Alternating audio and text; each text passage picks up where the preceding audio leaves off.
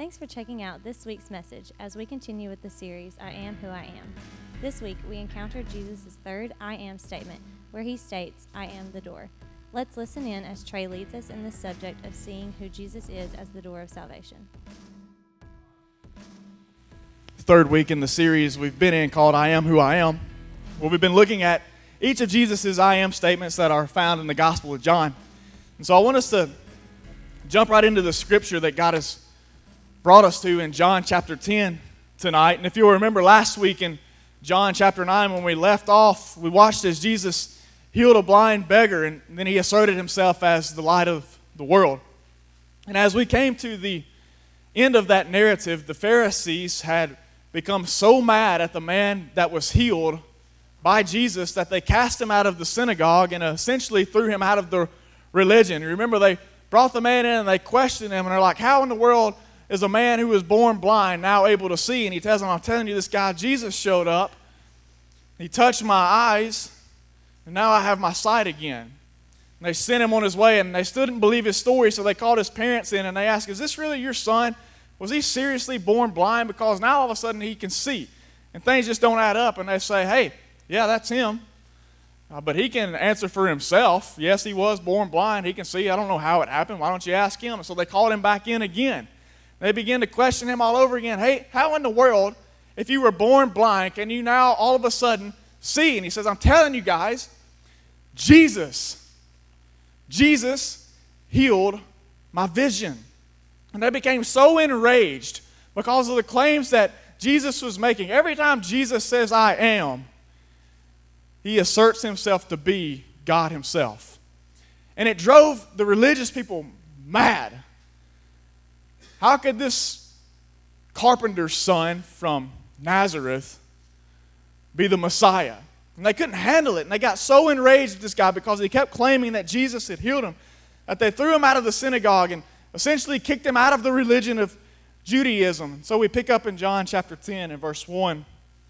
And the story really continues from where we left in chapter 9. And Jesus is speaking to the crowd of religious people that are still standing around. And he says, truly, truly, I say to you, he who does not enter the sheepfold by the door, but climbs in by another way, that man is a thief and a robber. But he who enters by the door is the shepherd of the sheep. To him the gatekeeper opens. And the sheep hear his voice, and he calls his own sheep by name and leads them out. When he has brought out all his own, he goes before them, and the sheep follow him, for they know his voice. A stranger they will not follow, but they will flee from him, for they do not know the voice of strangers. This figure of speech Jesus used with them, but they did not understand what he was saying to them. And so Jesus again said to them, truly, truly, I say to you, I am the door of the sheep.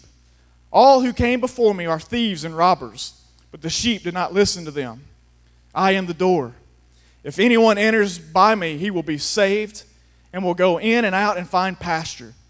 The thief comes only to steal and kill and destroy. I came that they may have life and have it abundantly. And so here we encounter the third I am statement that Jesus makes, where he demonstrates the truth that he is the door, which will serve as a subject for this message tonight. I am the door. Now, as Jesus is talking with the people, he uses what would have been a very common and familiar illustration for that time, which was the picture of the sheepfold. And so that time in the eastern regions of the world, it was a common scene to see certain sections of pasture blocked off by a stone wall. And that stone wall would completely enclose all the way around, and there would be no other point of entry other than one single door. And they called that a sheepfold. And so as nighttime came, the shepherd would lead the people into the sheepfold, and they would be closed up on the inside. So it was designed for it to be inescapable for the sheep. Only one way in and one way out, and that was through the door. And the only person that could enter through the door would be the true shepherd. And so as nighttime would fall, there would be either the shepherd himself, or there would be a gatekeeper that laid in front of the entrance to the door to make sure that nobody else came in by the door. So the only way anybody was getting in, whether they be thieves or robbers, would be to either come up with some form of deception to look like the shepherd and walk through the door himself, or to climb over the wall that enclosed the sheep on the inside. And so Jesus gives this illustration, but you notice to be such a simple illustration, especially for that time period, the people had a hard time understanding it. Verse 6 says this figure of speech Jesus used with them, but they did not understand what he was saying to them. So the text tells us that the people didn't understand what Jesus was saying to them or why exactly he was saying it to them. And so he spoke to them a second time, but from a different perspective. And sometimes our perspective has to be changed in order for us to receive understanding. And so he speaks to them again in verse 7. He says, "Truly, truly, I say to you, I am the door of the sheep. All who come before me are thieves and robbers, but the sheep do not listen to them. I am the door. If anyone enters by me, he will be saved and will go in and out and find pasture." Keep in mind that the people that Jesus is speaking to right now were the religious leaders of those times. They were the ministers. They were the pastors, so to speak. And Jesus is speaking to them. They were supposed to be the ones that were caring for the people. They were supposed to be the one that were watching over them, that were shepherding their souls. They didn't care about the people. They only cared about themselves. They didn't have compassion for the people around them. They didn't have a love for the people around them. They only cared about themselves and how they could self-benefit from picking on the weak and the needy and exploiting their needs for their self-benefit. I mean, look at what they had just done to this blind beggar. Just because he made the claim that Jesus had healed him, they got so mad at him that they just threw him out of the synagogue, threw him out of the religion. Imagine being a part of a church where if you claimed that Jesus was your healer, the pastor walked over to your seat, picked you up by your shirt, drug you to the door and said, "That's enough of that," and threw you out. That's essentially what has happened to this man. And Jesus' words cut to the core because he's essentially calling them the thieves and the robbers. Look back in chapter 9 real quick. And in verse 35, they had thrown this man out. And I want you to see this real quick before we dive into the meat of this message. Verse 35 of chapter 9 says that Jesus heard that they had cast him out. And having found him, he said, "Do you believe in the Son of Man?" It's funny how Jesus always sought out those who had been cast out. And he answered, "Who is he, sir, that I may believe in him?" Jesus said to him, "You have seen him, and it is he who is speaking to you." He said, "Lord, I believe." And he worshiped. Simple message tonight. Simple statement from Jesus. I am the door. And Jesus Christ as the door means a couple of things that I want us to see tonight. Jesus Christ as the door. Number one, he provides a way out. As the door, he provides a way out. So as we picture the illustration of the sheepfold that Jesus gave, we see the sheep inside the fold. So just imagine you're walking through the countryside and you look over and there's this rounded off portion of a pasture. And there's a stone wall and there's one door. So there's one way in, there's one way out. And you look in and there's the sheep on the inside. And they're confined just to that space. They can't go anywhere else. It was designed to be inescapable for them. So they were trapped inside the sheepfold. This blind man, along with so many others during that time, and even today, they for so long had been trapped inside the walls of religion. For so long they had been trapped, hear me, on the wall, inside the walls of religion. This man was trapped on the inside of those walls. These religious leaders, they didn't realize it, but they were trapped on the inside of those walls. The weight of legalistic obligation that had been forced on them by false shepherds was unbearable. It is an unbearable weight, men and women. To try and live a religious life. It's what prompted Jesus to say in the Gospel of Matthew, "Come to me, all you who are weak and heavy laden, and I will give you rest." In context, he's speaking to those who were carrying the burden of trying to fulfill the obligations of the law. It's heavy. It's burdensome. And so for so long, these people had to carry that weight, and they really felt like there was no escape from it. But then Jesus comes onto the scene and he says, "I am the door. I am the door that provides a way out. Jesus made it possible for this man to be set free from what had held him captive for so long. But you know, it wasn't merely religion that held them captive. It was something a lot more serious than that. It was sin. It was their sin that held them captive. Because that's exactly what sin does. And for each and every one of us, we face the same entrapment. We're trapped inside the walls that our sins have built around us, and that's exactly what sin does. It entraps you. It grips your life. It grips your life in a way in which you can't escape. And we've all been sucked in by the trap. Well, that's kind of an unfair assumption, right? I mean, come on, Trey, you don't know me like that. You can't walk up in my business and call me a sinner like that.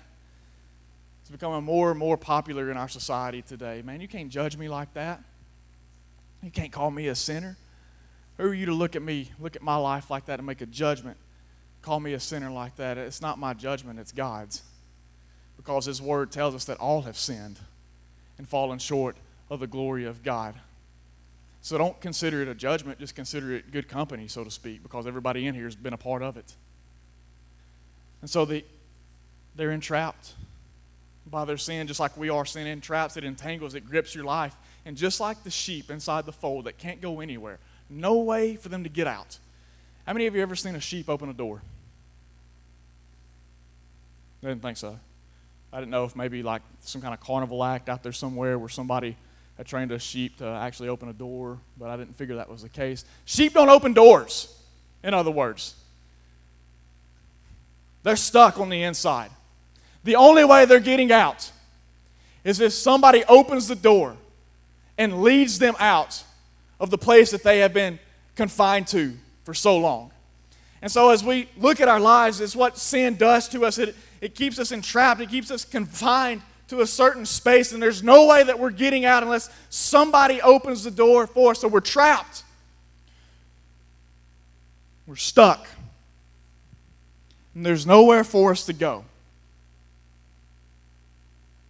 And you can try. A lot of people try to find their way out. It doesn't work. And so essentially we're held captive by our sins. And you can try to get out all you want, but it doesn't work. So we're held captive by our sins of lying. And we're held captive by our sins of disobedience. We can't get out. I'm held captive by my sins of enviness. I'm held captive by my sins of greed, by my sins of jealousy, by my sins of pride. I'm held captive by my sins of greed. I'm held captive by my pornography addiction. I'm held captive by my immoral acts that I just can't seem to stop doing. Even though I want to, even though I so desperately want to get out of the situation, I can't. I'm held captive by my flesh. But then Jesus shows up on the scene. He says, I am the door. And when He takes over as the door, He provides a way out that you couldn't have for yourself. And I know what it's like to be confined for so long that when the door actually does open, you're a little bit skeptical at first, right? You're like,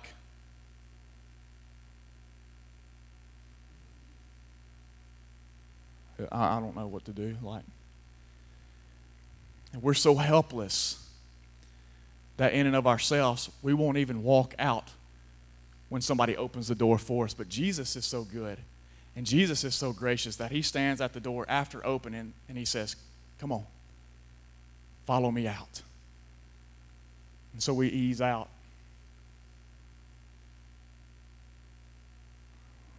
Then we get a little more confident. And we're like, oh yeah, whew. Man, this is much better.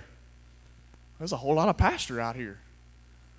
My whole life was spent thinking that this was all that I had, what I was confined to. Jesus as the door made it possible. Listen.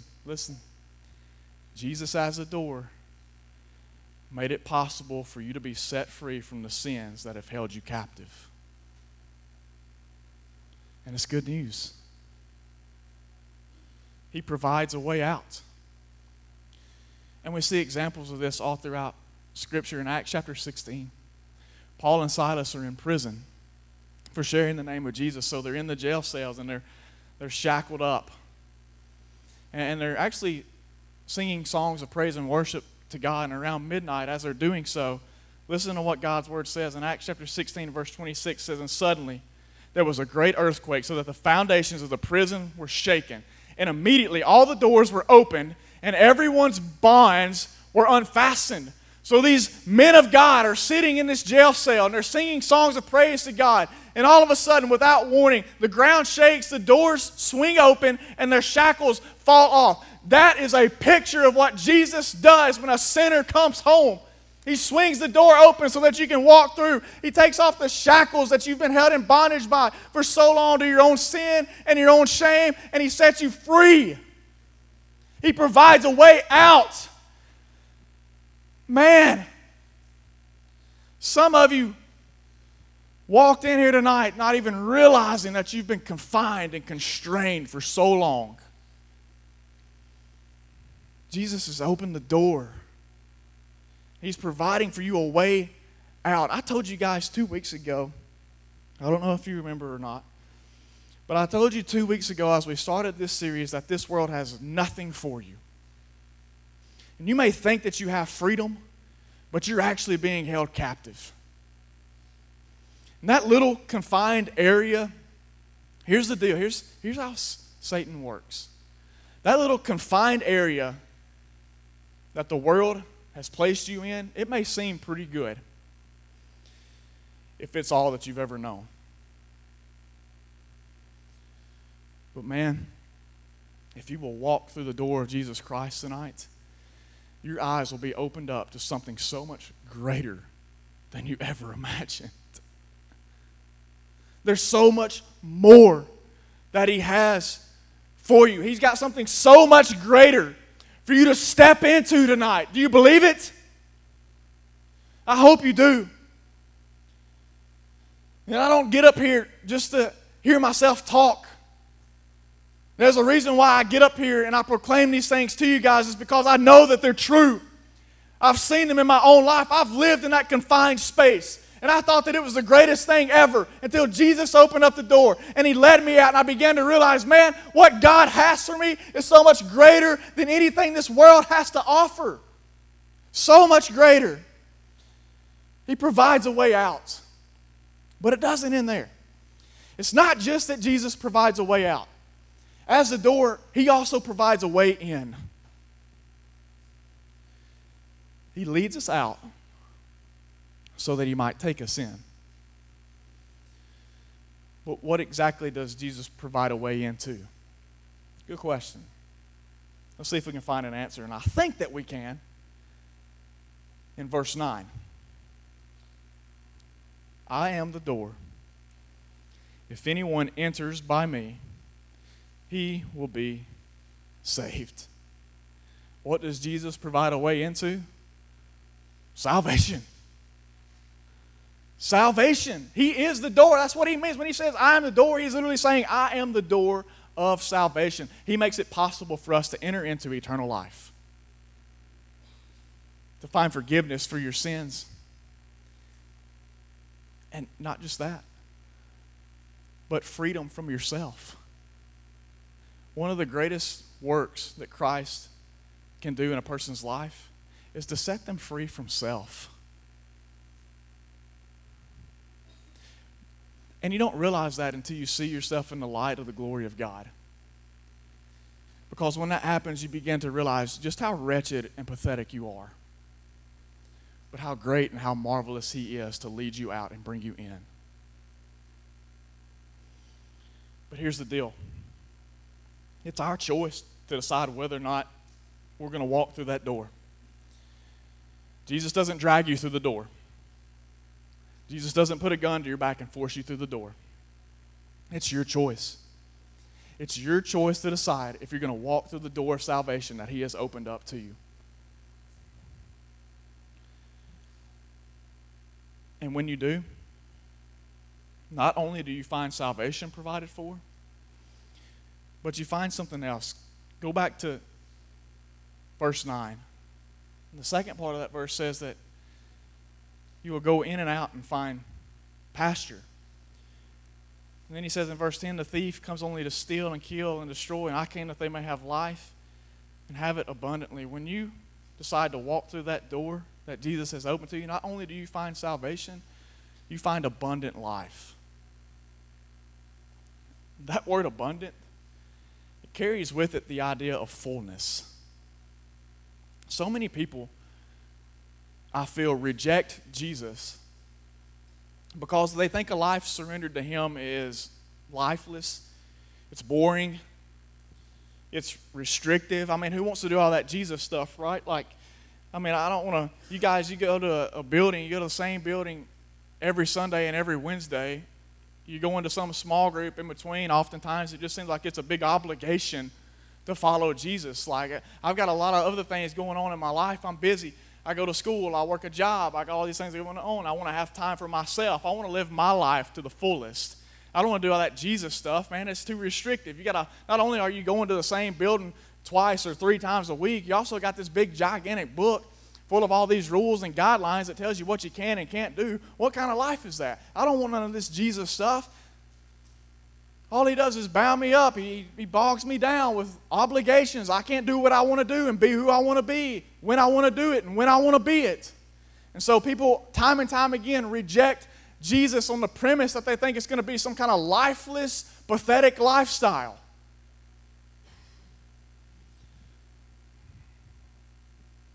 I'm just going to shoot this one as straight as I can.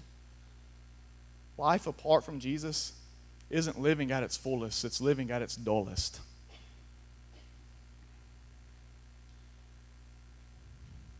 Jesus doesn't call us to some dull, lifeless, pathetic existence devoid of purpose. That's a lie.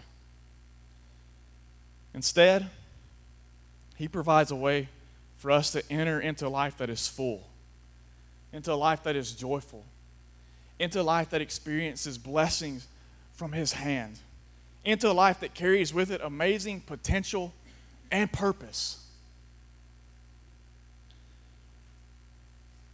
You won't fulfill your potential and you won't find purpose apart from Christ.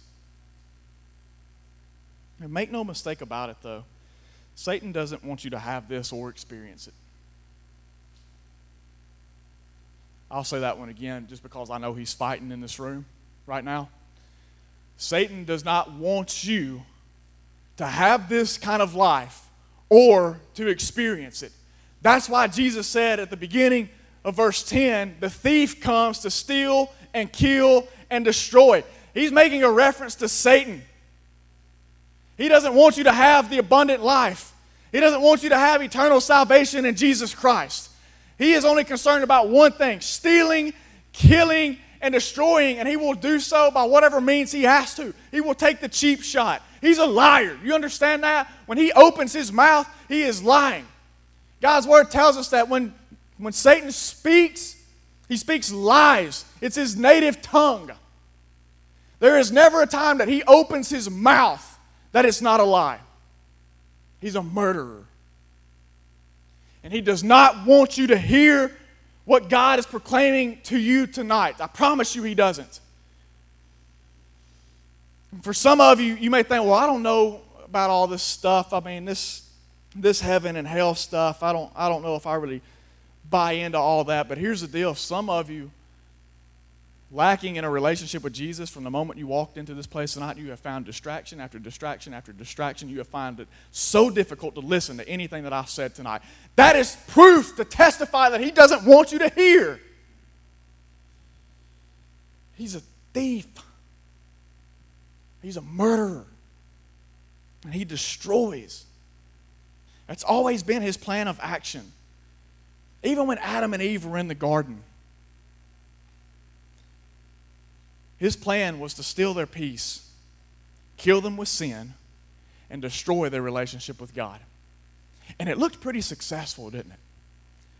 Because he got them to bite into that apple and forever stole the peace that they had. And once they did that, they sinned against God, and sin crept in, so now death follows with it. Steal, kill. Once sin enters into a relationship between us and God, it severs it. Destroyed relationship. Satan thinks, yes, got him. But God had a separate plan in place. He's going to make a way for things to be made right. But Satan sticks with the same plan of action. He's still using it. And as Jesus comes to this earth, he tries the same thing all over again. He says, you know what? You can send Jesus to this earth, but guess what? Guess what, God? I'm going to steal your glory. And you know how I'm going to do it? I'm going to kill your son. And just to take one last blow to do you in, God, I'm going to destroy your plan of salvation for these people. And as Christ breathed his last breath on the cross, Satan once again thought, got him.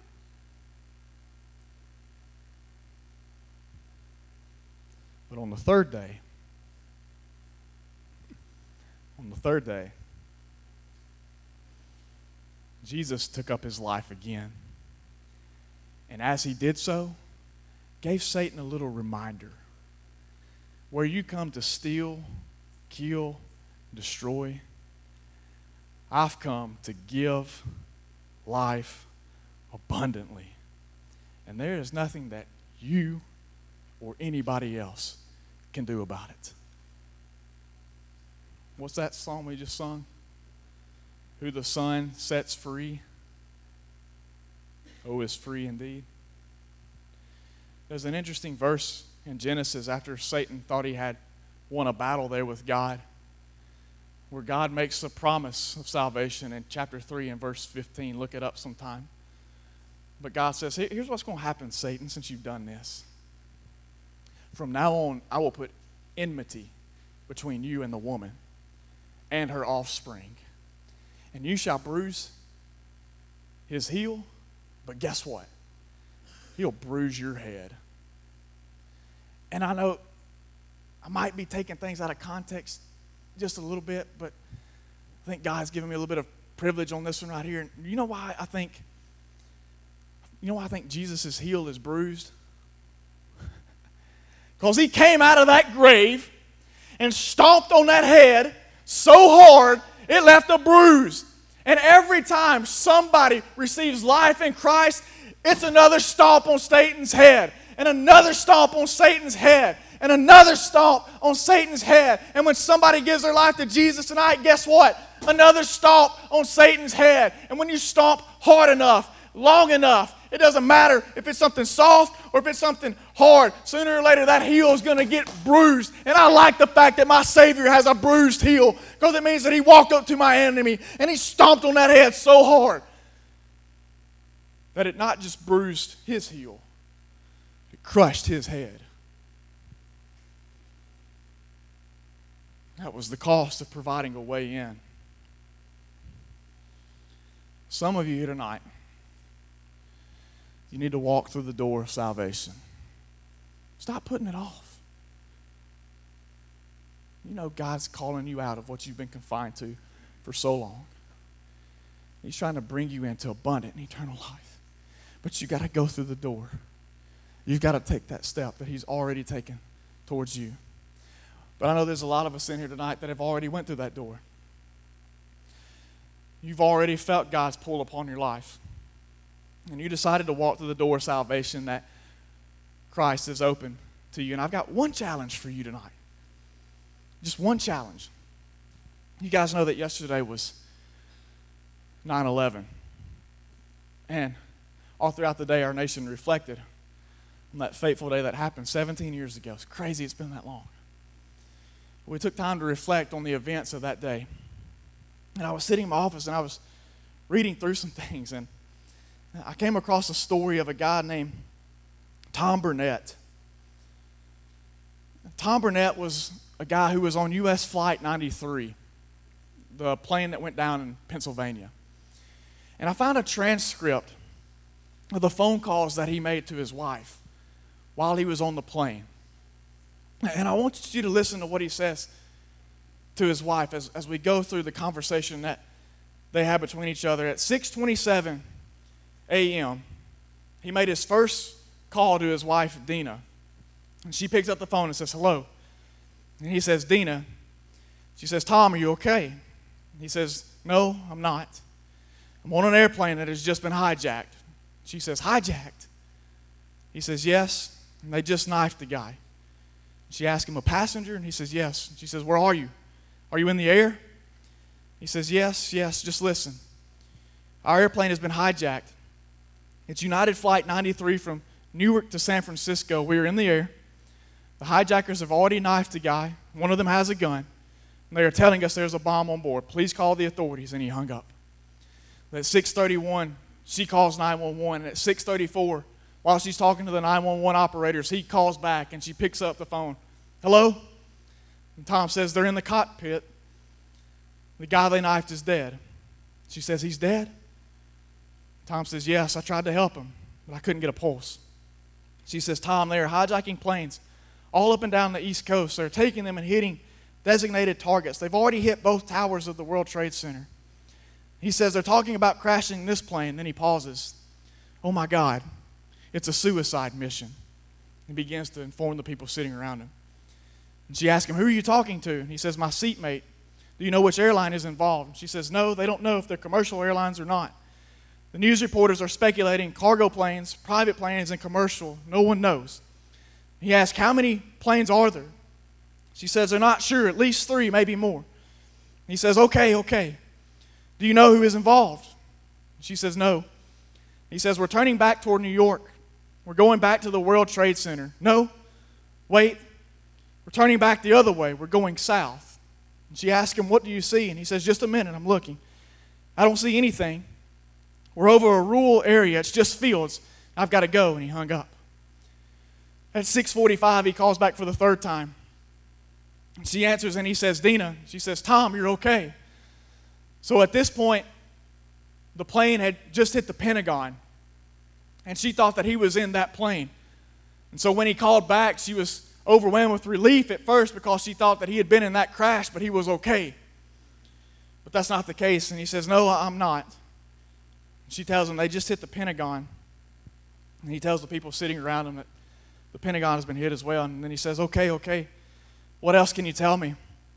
And she says they think 5 airplanes have been hijacked. 1 is still on the ground. They believe all of them are commercial planes. I haven't heard them say which airline, but all of them have originated on the East Coast. And he says, do you know who is involved? She says, no. He says, what is the probability of there having a bomb on board? I don't think they have one. I think they're just telling us that for crowd control. She says a plane can survive a bomb if it's in the right place. He asked, did you call the authorities? She says, yes, they didn't know anything about your plane. Then he says, they're talking about crashing this plane into the ground. We have to do something. I'm putting a plan together. She asks, who's helping you? He responds, different people, several people. There's a group of us, don't worry. I'll call you back. At 6:54, the 4th phone call comes in. She answers the phone and says, Tom? He says, hi, anything new? And she says, no. He says, where are the kids? She says, they're fine. They're sitting at the table having breakfast, and they're asking to talk to you. And he says, tell them I'll talk to them later. And she says, I called your parents. They know your plane has been hijacked. And he says, oh, you shouldn't have worried them. How are they doing? And she says, they're okay. Mary and Martha are with them. It's funny because Jesus knew a couple of ladies named Mary and Martha. And Tom says, good. And he takes a long pause. We're waiting until we're over a rural area. And we're going to take back the airplane. Dina says, no. Sit down. Be still. Be quiet. Don't draw attention to yourself.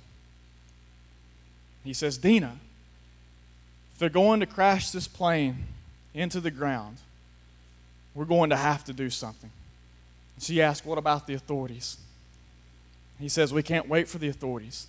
I don't know what they could do anyway. It's up to us. I think we can do it. And she asks, what do you want me to do? And he says, pray, Dina. Just pray. After a long pause, she says, I love you. And he says, don't worry. We're going to do something. And then he hung up. My question to you guys is, as believers, considering what we just read, as this man is sitting on the plane, he knows that unless he does something, hundreds, if not thousands of people are going to lose their life. And he's in a position to where he can take action to prevent that from ever happening. He knows about the news. He knows they've hit the World Trade Center. He knows they've hit the Pentagon. He knows that these guys have no good intentions of landing this plane safely on the ground. In his heart, he knows, if I don't take action, hundreds, thousands of people are about to lose their lives. So let me ask you something, believers.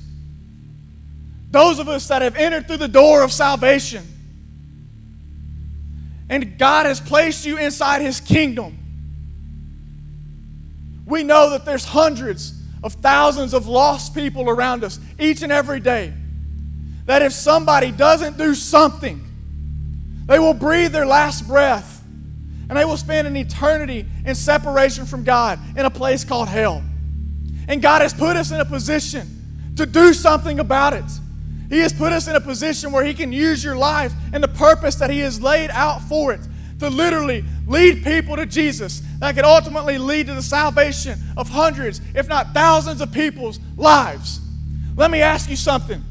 Are you going to do something about it? Or are you just going to sit in your seat and ride it out? Tom could have just sat there and hoped for the best. Maybe they'll send somebody to rescue us. Maybe somebody will come and give us an escort to the ground. Maybe there's some way we can get out of this alive.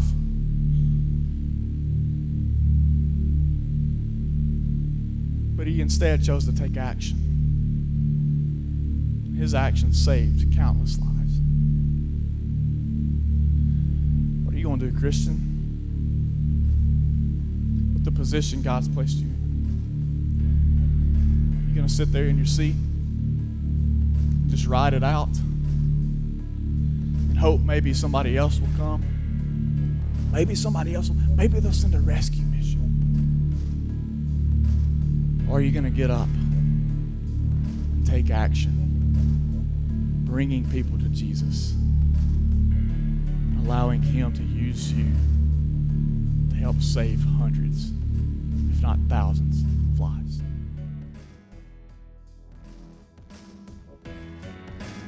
Thanks for listening to the message. We hope that you will continue to join us each week as we journey through Jesus' I am statements. We're trusting that God is going to show us some mighty things about who He is through those two words. So be sure to meet us here again next week.